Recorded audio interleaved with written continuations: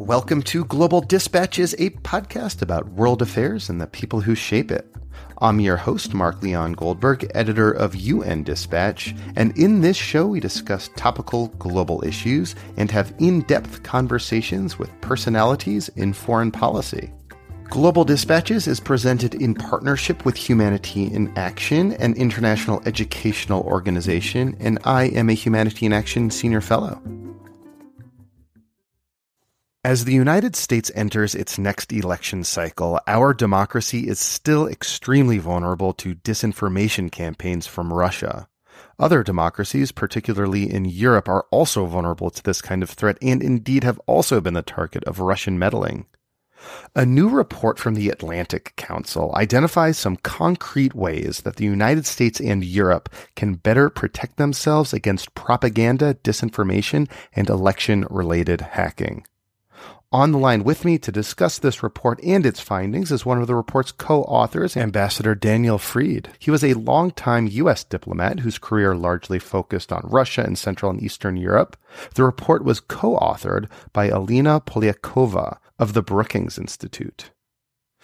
I find this report interesting and worthy for an episode for a couple of reasons. First, it provides a useful heuristic for understanding the problem. The report breaks down and categorizes the various kinds of election meddling we've seen in ways that I find very useful. Second, and what makes this report so unique, is that the authors propose that countering this kind of election meddling can in fact be a platform for transatlantic cooperation. That is, in response to Russian meddling, Europe and the United States have an opportunity to form a new kind of strategic alliance. It can be a catalyst for cooperation.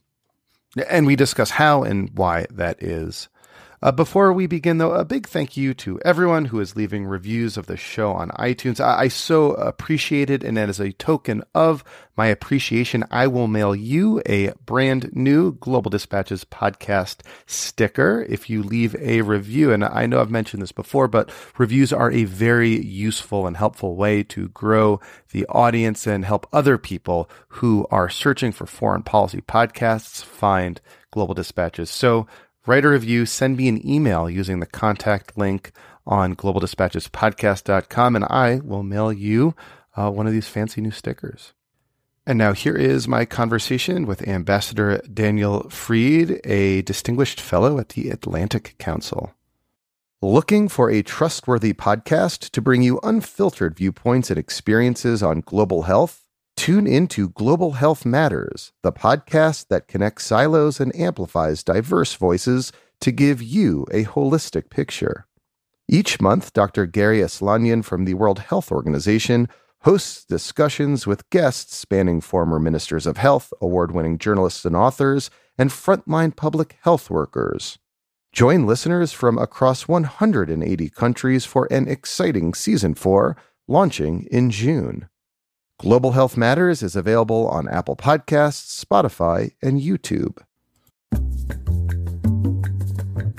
Alina Polyakova, my co-author, and I put this together because we thought the conversation needed to move on from admiring the problem, by which I mean being horrified by it or outraged or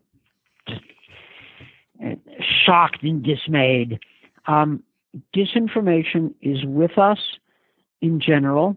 Russian disinformation has captured the headlines, but it is hardly new.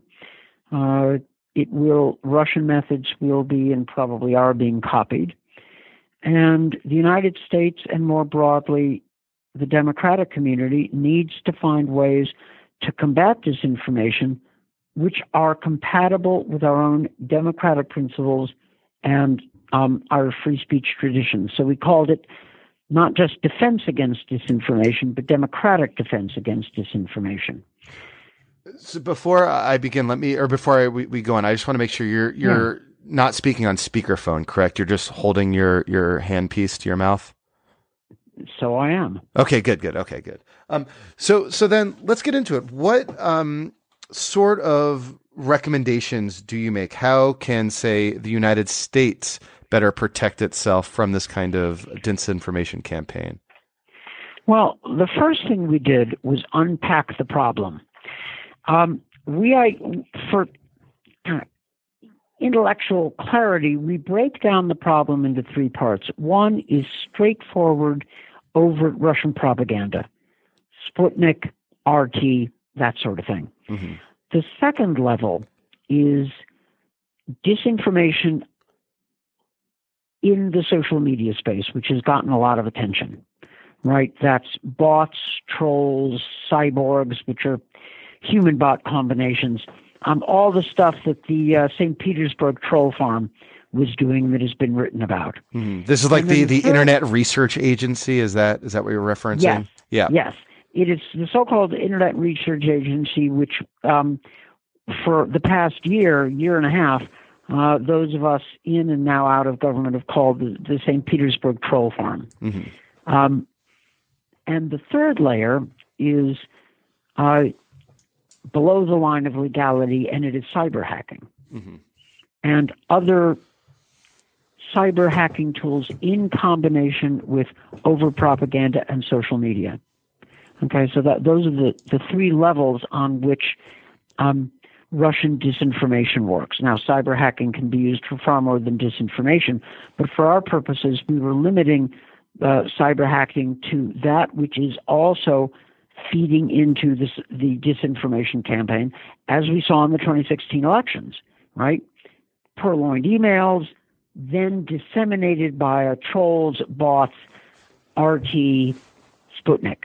Mm-hmm. So that was the kind of challenge. Another point to make right up front is that it is not a static challenge.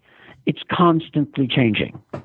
And we have to be aware that there is no menu of static options which are going to block disinformation. Not going to happen. Our assumption is, go on. Well, it would just seem, no, you can go ahead. What would you say, your assumption? Well, our assumption is that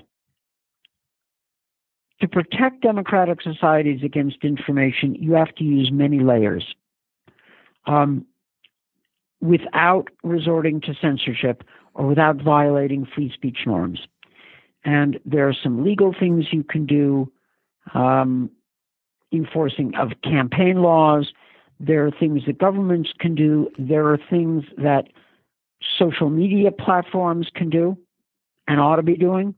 And there are things that civil society can do. There are a lot of bot hunters out there. The Atlantic Council has one group. The German Marshall Fund has another group of cyber sleuths who go out into the digital space and identify disinformation campaigns. And they're very good at spotting it. And there are a lot of groups in Europe and have been for a long time. The Baltic Elves, so-called. People in the Czech Republic and Slovakia. The French cyber sleuths, the French bot hunters, were just genius at uncovering the Russian hack of the Macron campaign in the last year at the end of the election, and disseminating that knowledge quickly so French society understood what was up. It was a rare and laudable example of success of democratic defense against disinformation. Well, I'd like to actually use that French example, because that was really interesting to me. And it's not something I think could be replicated here in the United States, because frankly, there seemed in that French example to be like this, this coming together of the French society against this foreign invasion. This hacking. Politically, it was sort of easier, I suppose, for the French government to identify and vilify these foreign hackers, whereas here in the United States, our politics are perhaps a little less unified, or I should say more specifically, the ability of fringe actors to influence our politics seems to be heightened here in the United States than it is elsewhere in Europe. So our resilience against that kind of attack seems not to be quite as strong. Well, I'm not sure I agree. Okay. Prove me wrong. Talk me off. Okay. First of all, there are a lot of fringe parties in Europe and a lot of nationalist parties in Europe, some of which are supported by the Russians. European politics, and look at the Italian elections yesterday. European politics is not exactly a model of civic comity and an ability to rally around a common set of beliefs. The French were able to do this, that is, they were able to identify and react to and react against the foreign hacking, partly because they had learned from our mistakes, and partly because the government acted swiftly and was supported by all of the mainstream political actors, or most of them. Probably not the Le Pen forces, not the Nationalist Party, but just about everybody else. If the Obama administration had acted, well, we'll never know.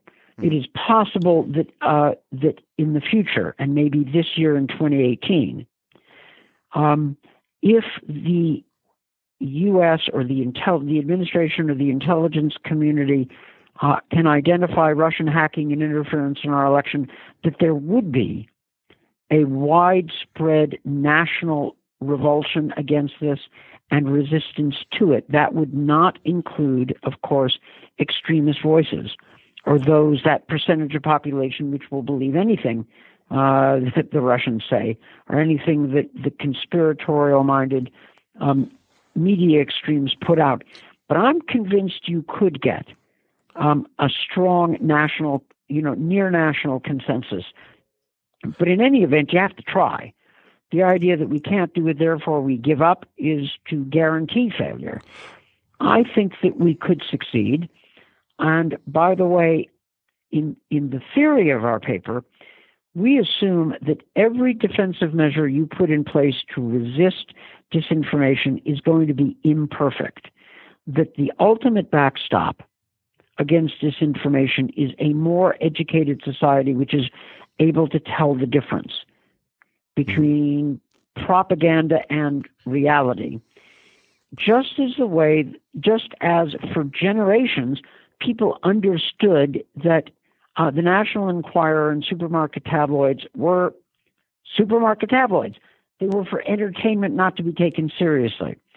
There is in almost every new media, the printing press, radio and TV, mass circulation dailies, yellow journalism of the 19th century, there's almost always a period where the bad guys or demagogues exploit that media and race with it, and everybody's in despair.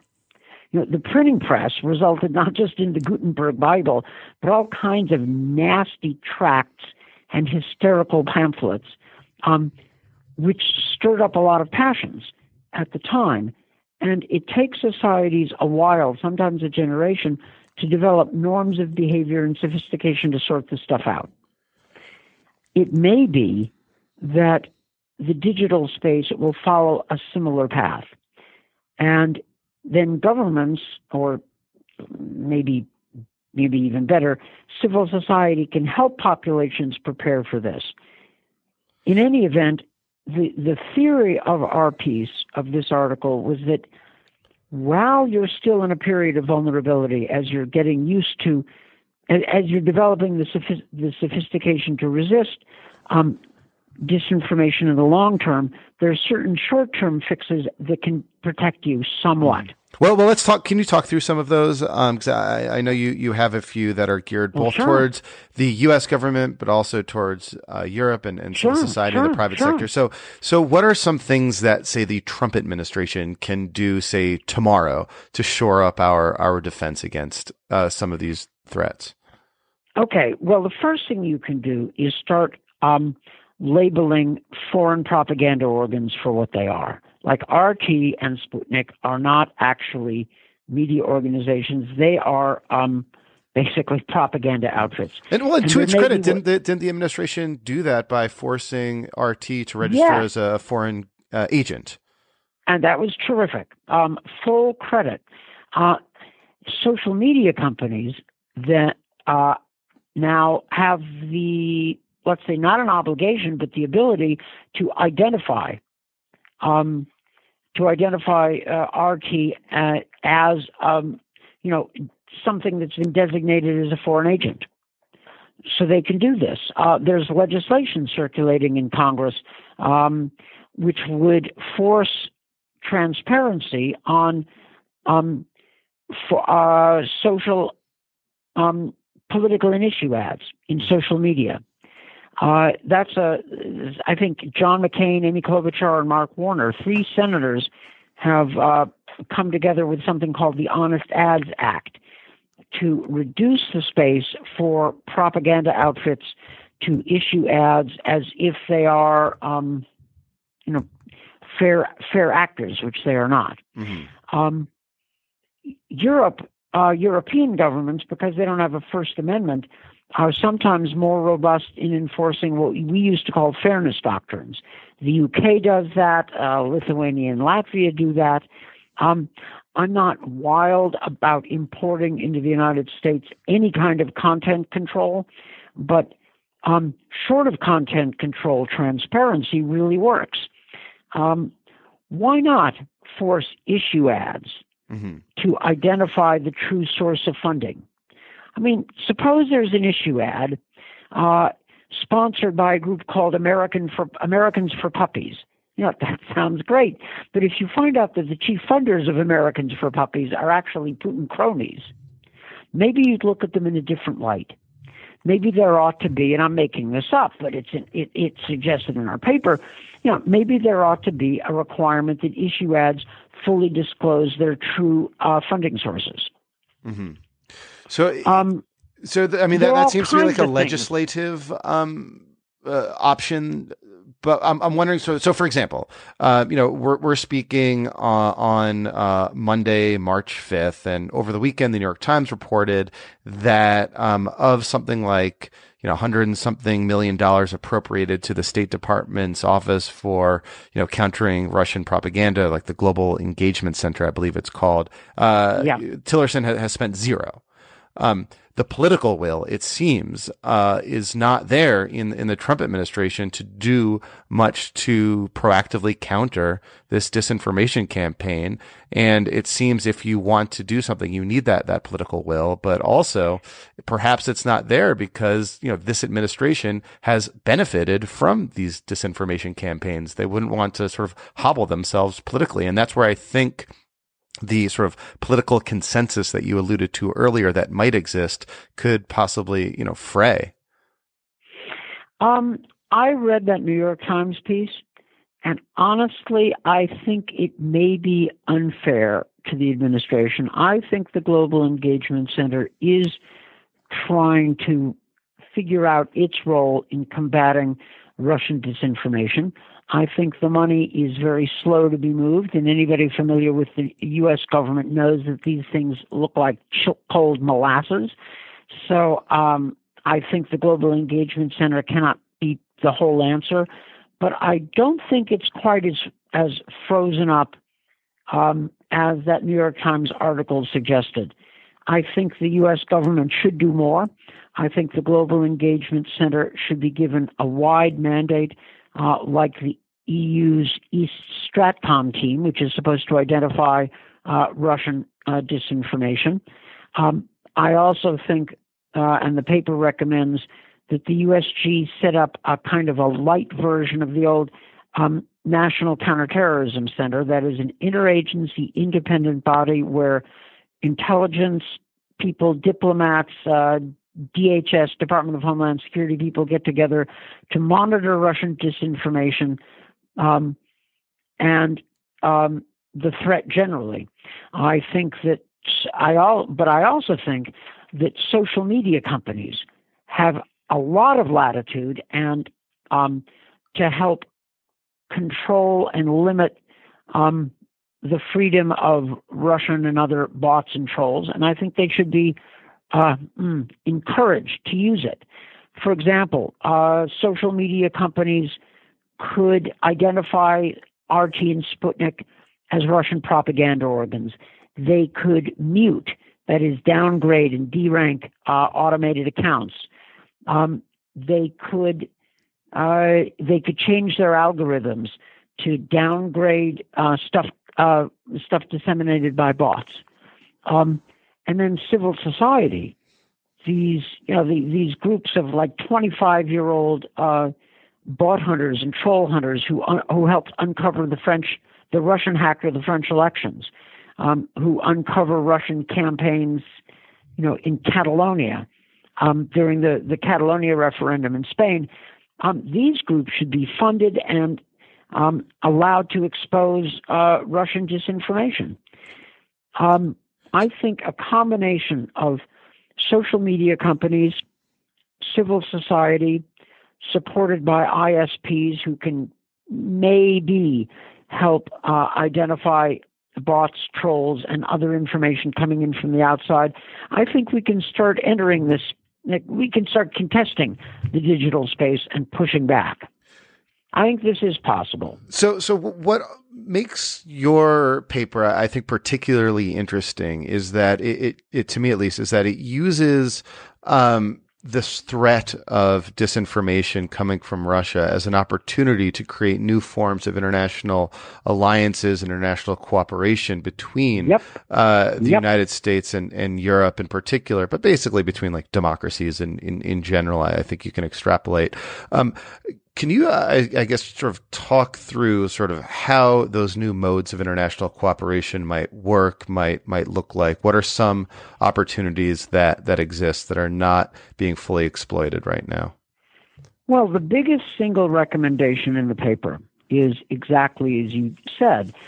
We call for setting up what we call a counter-disinformation coalition, which would bring together democratic governments and civil society groups from those countries and social media companies together on a regular basis with the aim of scoping out the problem and sharing experiences and, most important, developing best practices.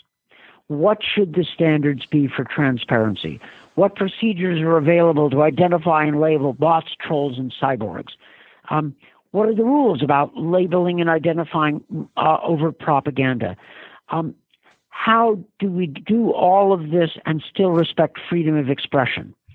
Should we develop a non-binding code of conduct of standards about the responsibilities that media and social media companies have dealing with abuse of their platforms? What are the transparency standards? What should issue ads and what kind of regulation should they be subjected to? And the idea is to bring in all the stakeholders on a regular basis so that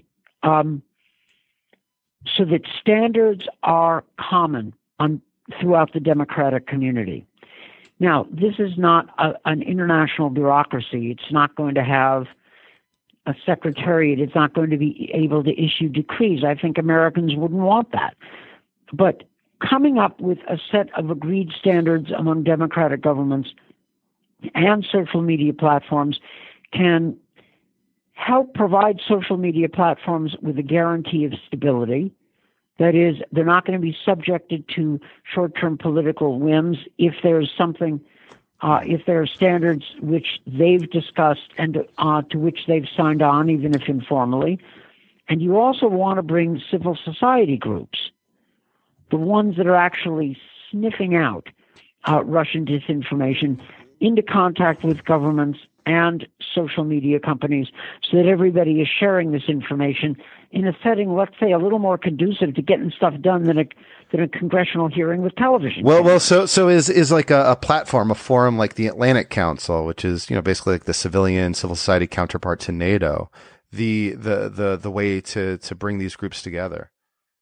Well, there are a lot of interested think tanks, okay? And the Atlantic Council isn't going to run this, okay? But we sure want to be part of it. You bet. The Atlantic Council, the German Marshall Fund, all kinds of groups over in Europe, plus the bot hunters, as I talked about, and governments. The EU's East Stratcom team is first rate. They're under-resourced, but they need to be part of this. Bring everybody together. Governments could sponsor we could sponsor. There are different ways to do this.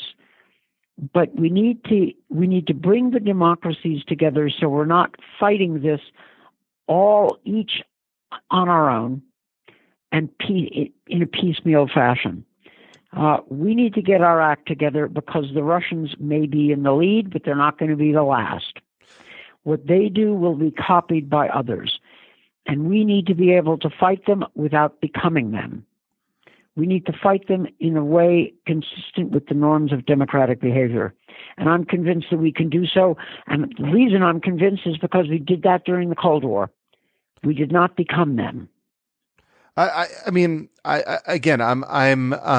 perhaps a little less optimistic about the ability of our political system to handle to become sort of unified in the face of this threat where, you could have like one tweet by the president could give legs to a piece of Russian disinformation and could, convince a large swath of the electorate and most of the members of the governing political party that this piece of its disinformation is in fact correct.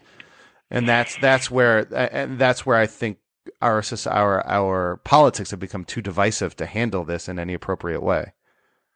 Well, if you're going to go the route we've suggested, it needs to be seen as straight down the middle in the national interest and not connected with partisanship.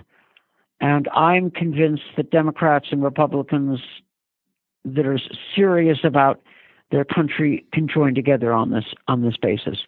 Now, you are certainly correct that there's going to be some percentage of American society that would reject this, that would swallow any kind of propaganda the Russians put out. And I regret to say that, but the Russian propaganda that they swallow tends to be extremist and nationalist, and there's just going to be a certain percentage of society in the United States and in every other society, especially in Europe, that's going to swallow this. And then there's going to be a certain percentage of American and other societies that will, on their own, reject Russian-inspired extremist propaganda. But in the middle, there are going to be a lot of people who would benefit from learning about and benefit from steps taken to limit this kind of propaganda. And the reason for my optimism is that it took American society a long time to figure these things out during the Cold War, but eventually we did. And I have faith that in the long run, we will return to our better angels. Now, maybe I'm wrong, but what's the point in assuming the worst? You might as well assume that you can make something work, because the alternative is passivity and giving up, and that surely leads to disaster.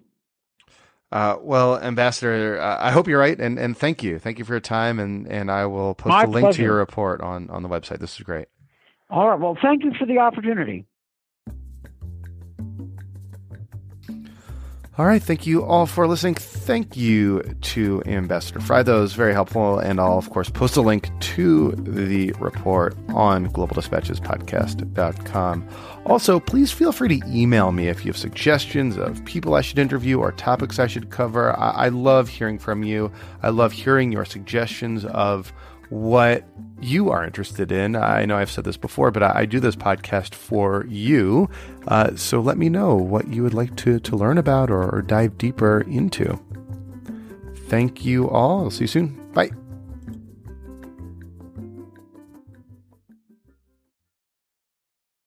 The views and opinions expressed in the podcast are those of the speakers and do not necessarily reflect the policies or positions of Humanity in Action.